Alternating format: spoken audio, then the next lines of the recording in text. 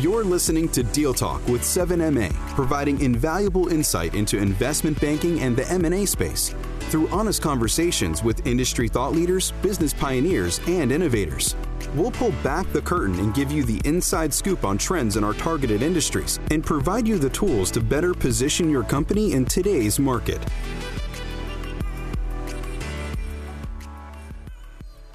Hello, everyone, and welcome to another podcast, Deal Talk with 7MA. My name is Ben Bruggeworth. I'm a vice president here at 7 Mile Advisors. On today's podcast, we're going to be talking about the Latin American market and how we approach M&A across the globe. Today, I've got a couple of my colleagues, both managing directors here at 7 Mile, Horacio Yeneropoulos, who sits in Argentina, and Daniel Siller, who is here in the United States. Horacio, as we think about the market and see different types of businesses across Latin America, how do you deal with sector coverage across the region? Okay, Ben, thank you very much for the introduction. Well, I've been with 7 Mile for the last 2 years, talking with companies all around the region and also with investors all around the region too. I think it's very interesting what's going on here because initially investors from the US and from Europe and from other sides of the world has been looking at the region as a nearshore advantage location to deliver services into the US. But what we've seen in the last year and a half, is that also companies from the region trying to grow alone and going for businesses in the US. And also investors are also looking at the region as a location to invest and to develop business. So just a quick answer is that we are looking from 7 Mile at all different companies from MSP, digital engineering, IT services-based companies, cybersecurity, everything from Latin America. And not only with a view of investors looking for nearshore advantage, but also for good business doing with good capabilities and good companies inside the region. Thanks, Horacio. Appreciate you diving a little bit deeper here in understanding both nearshoring and businesses doing revenue locally here. So, Daniel, as we think about nearshoring approach here, can you kind of tell us a little bit more about what that means and what groups are looking for? Sure. Thank you, Ben. Thanks for that introduction as well. Happy to be here. When it comes to nearshoring, there are different definitions out there. So it's important to make sure that we're all talking about the same thing here. So a little bit of a definition is in order here. Nearshoring in this context is the outsourcing of IT services by US or Canadian-based companies into geographies located in similar time zones, which in this case goes from Chile to Argentina and Brazil, all the way up to Mexico and the Caribbean and everything in between. The purpose of nearshoring is to expand the workforce available to US and Canadian end users in order to alleviate a shortage of IT services providers without having to displace individuals from their native countries and have them move into the US or Canada. One of the key added benefits of nearshoring, as a lot of companies have realized over the last few years, is that the cost of service providers out of nearshoring locations tends to be lower than that of the US and Canada. And therefore, this tends to have a positive to highly positive impact on the margins of the end users. And this makes the end users a lot more competitive and or profitable. Nearshoring has been with us for decades in one way or another, but it has become increasingly popular as a result of three key factors. The first one would be COVID, the pandemic. The second one is geopolitics. And the third one is demographics in the US. Talking about COVID, when much of the economy moved from in-person work to remote work during COVID, it became increasingly evident that people working on similar time zones versus offshore made more sense for many tasks that were previously being performed out offshore. From a geopolitics perspective, the fact that China and India are not necessarily in the best of terms with the U.S. at the moment has created a geopolitical imperative for the U.S. to diversify out of those two markets. An obvious place to go is Latin America. And the third one is the demographics, in which millions of baby boomers are retiring from the workforce in the U.S. And those baby boomers are not fully being replaced by people being born in the U.S. as well as immigration. So it makes sense that given the loss of labor in the U.S., companies can tap into nearshoring to make up for some of those losses. The above factors combined with the fact that the language of technology is universal, allow for IT professionals who are as well trained as you as professionals or professionals in other parts of the world to make LATAM ideal nearshoring destination. And it's a perfect complement to the US and Canada from a financial perspective, as well as for the rest of Latin America. Now, one of the big challenges is making sure that the supply from Latin America and the demand from the US and Canada fully align, which is something that the winners in the space and in the field have been able to figure out.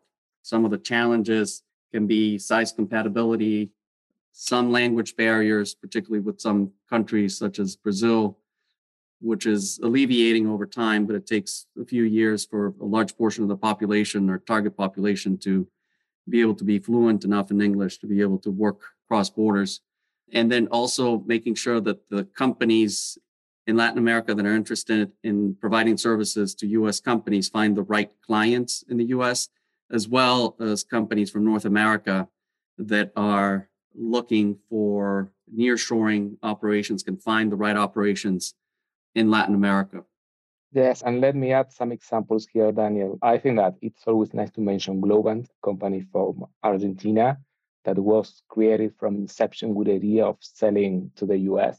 And well, after 15 years, this is a company with 25,000 employees all around the world with huge delivery from Latin America and incredible clients in the US and Europe.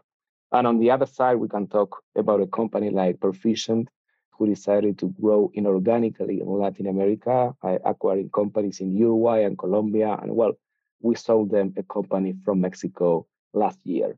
So the different type of strategies, but the idea was almost the same. Improve the presence in Latin America with capabilities from here to deliver to the US. Thanks, guys. Appreciate you giving us a little bit more of a deeper dive into what it truly means from a nearshoring approach and what's been essentially happening over the last few years with the COVID pandemic, the political issues, and just kind of what's been happening and driving value there. And as we think about value, Horacio, tell us a little bit about what groups are truly looking for, what drives value from about as basic as a size principle and from a capability standpoint. Yeah, thanks, Ben. Well, I think in the last couple of years, initial investors were looking just for capabilities and increase the talent pool in the region and take advantage of the cost effectiveness of having people here in Latin America delivering into the US. But I think since the last quarter of last year that investors are more looking for companies with recurring revenues, with a corporate type of clients, obviously with revenues coming from the US or even revenues coming from big corporate clients in Latin America. Another thing that everybody is looking for is the ability to scale, that is the ability to continuously hiring good talent in order to grow the headcount in the region. So these are the main fundamentals that are driving, obviously, interest and also valuation. But I have to be very, very honest. We do not expect to see the premium valuations that maybe we've seen in the last couple of years in the near future. I think that founders and owners of companies have to realize that the multiples paid in the last couple of years are not repeatable. Profitability and not only growth expectations are driving new valuation. And this is something that we, investment bankers, should be more clear when we pitch our clients in order to set up reasonable expectations to them. Okay. Daniel, do you want to add something here? I think you're correct, Horacio. And at the end of the day, most buyers and investors are looking at fundamentals, right? Which are size. If I'm a strategic or if I'm a private equity firm, I need to buy something that's sizable. It costs me the same to pay the expenses of a small transaction than a larger transaction. If I'm going to go through the effort of incorporating as a strategic or even as private equity firm into my strategy, a nearshoring strategy, it will take resources, it will take time to get it right. And doing it for something that actually moves the needle that's large enough makes a lot more sense. So the size component and the demand for sizable assets in the region is going to be higher than for a smaller company. So size does beget premium, as well as the ability to show sustainable growth, the ability to recruit over a longer period of time. That can also impact valuation, as well as the margins. The margins need to be there as well in order for buyers to get to higher valuations. Again, I agree with Horacio that the valuations that we're seeing 12, 18 months ago are potentially not going to be with us for a while at this stage. Never say never. We do see cycles in the industry, but not in the near term. Thanks, guys. So with all that said on valuations and where we've been here, where do you see the sector headed? Daniel, we'll start with you. Sure. In my mind, this is a profound secular change that will take many years to continue to materialize and evolve. As the economic and geopolitical benefits continue to materialize in local economies in Latin America, corporations and universities further align in terms of the technology and language skills that lead to successful partnerships, supply and demand should continue to converge.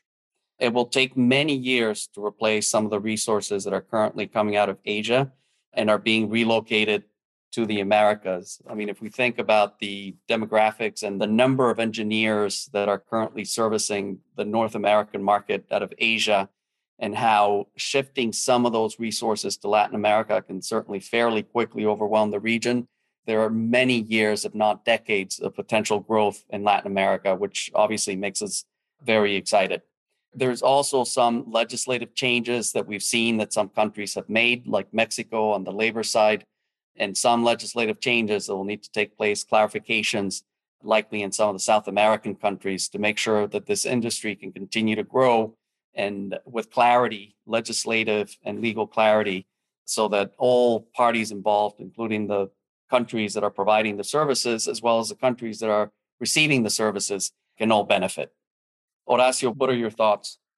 I completely agree, and I want to reinforce some of the things we talked previously. I think that the sector in the region is moving toward more B2B type of businesses. Also, we will see a lot of investments, I think, in terms of product companies with top-of-the-edge technologies and the capacity to scale really, really fast.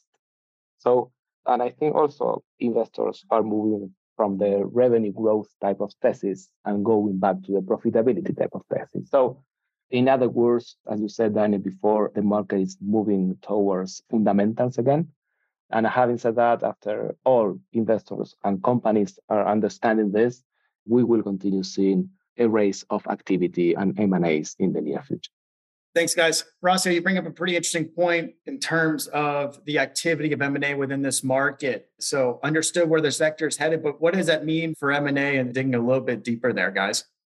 No, well, thank you, Ben, for the question. You know that with Daniel, we've been in Mexico 2 weeks ago in a very attractive event, and we've been in Brazil about a month and a half ago. I think that another trend that is going on in the region, it's about regional or local private equity. You know that the private equity industry in the region is not a mature one, so there's plenty of room to grow. There's a lot of wealthy families from those countries like Mexico, Brazil, and Colombia, and other countries that are entering into the market and also investing in IT services companies. So this is one of the trends I think we will see in the near future, local big investors acquiring companies in the region. Additionally, many venture capitals have some vintage funds or investments, and they will start to have some liquidity activities in the near future. We expect to see a lot of deals coming soon. So my prediction is that like 2024 will be the year where M&A activity will come back to the level previous to pandemic. And then we expect the growth to boost again from there. So this is what I expect to happen in the near future. A lot of good things going to continue happening, I think, in the market. I don't know, Daniel, maybe you have some other insight here.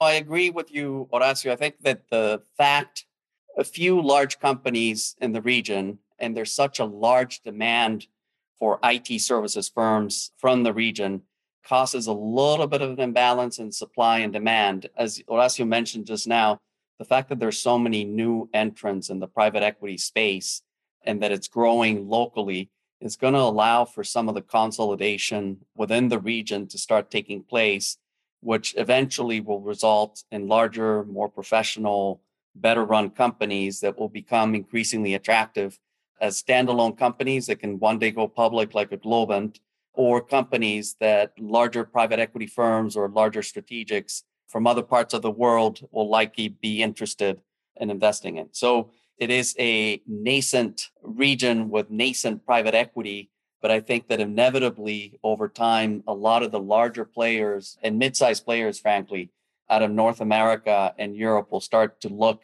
at the region as a great place to invest. And that will only bring about additional growth.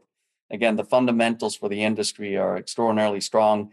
There's only going to be increased demand. And so having the capital and bringing the need for capital with the supply of capital is one of the areas where we obviously specialize, knowing the supply side as well as the region extraordinarily well will bode well for our practice and the practices that focus on IT services in the region. Horacio, Daniel, thank you for spending time with me today and telling our listeners a little bit about what you guys have been seeing within the market, where you guys have been traveling to and hearing from not only sellers, buyers, and private equity groups, but some of our peers as well. Hope everyone enjoyed today's episode, and we'll see you guys next time. Thank you for joining us on this episode of Deal Talk with 7MA. You'll find more information and resources based on today's discussion exclusively on our website. If you're looking to dive deeper into today's topics, head to 7mileadvisors.com to speak to one of our bankers today. That's the number 7mileadvisors.com. We look forward to supporting your business on each episode of Deal Talk with 7MA. Views and opinions expressed on this show do not necessarily represent 7 Mile Advisors as a whole. Securities offered through 7M Securities, LLC. Member FINRA, SIPC.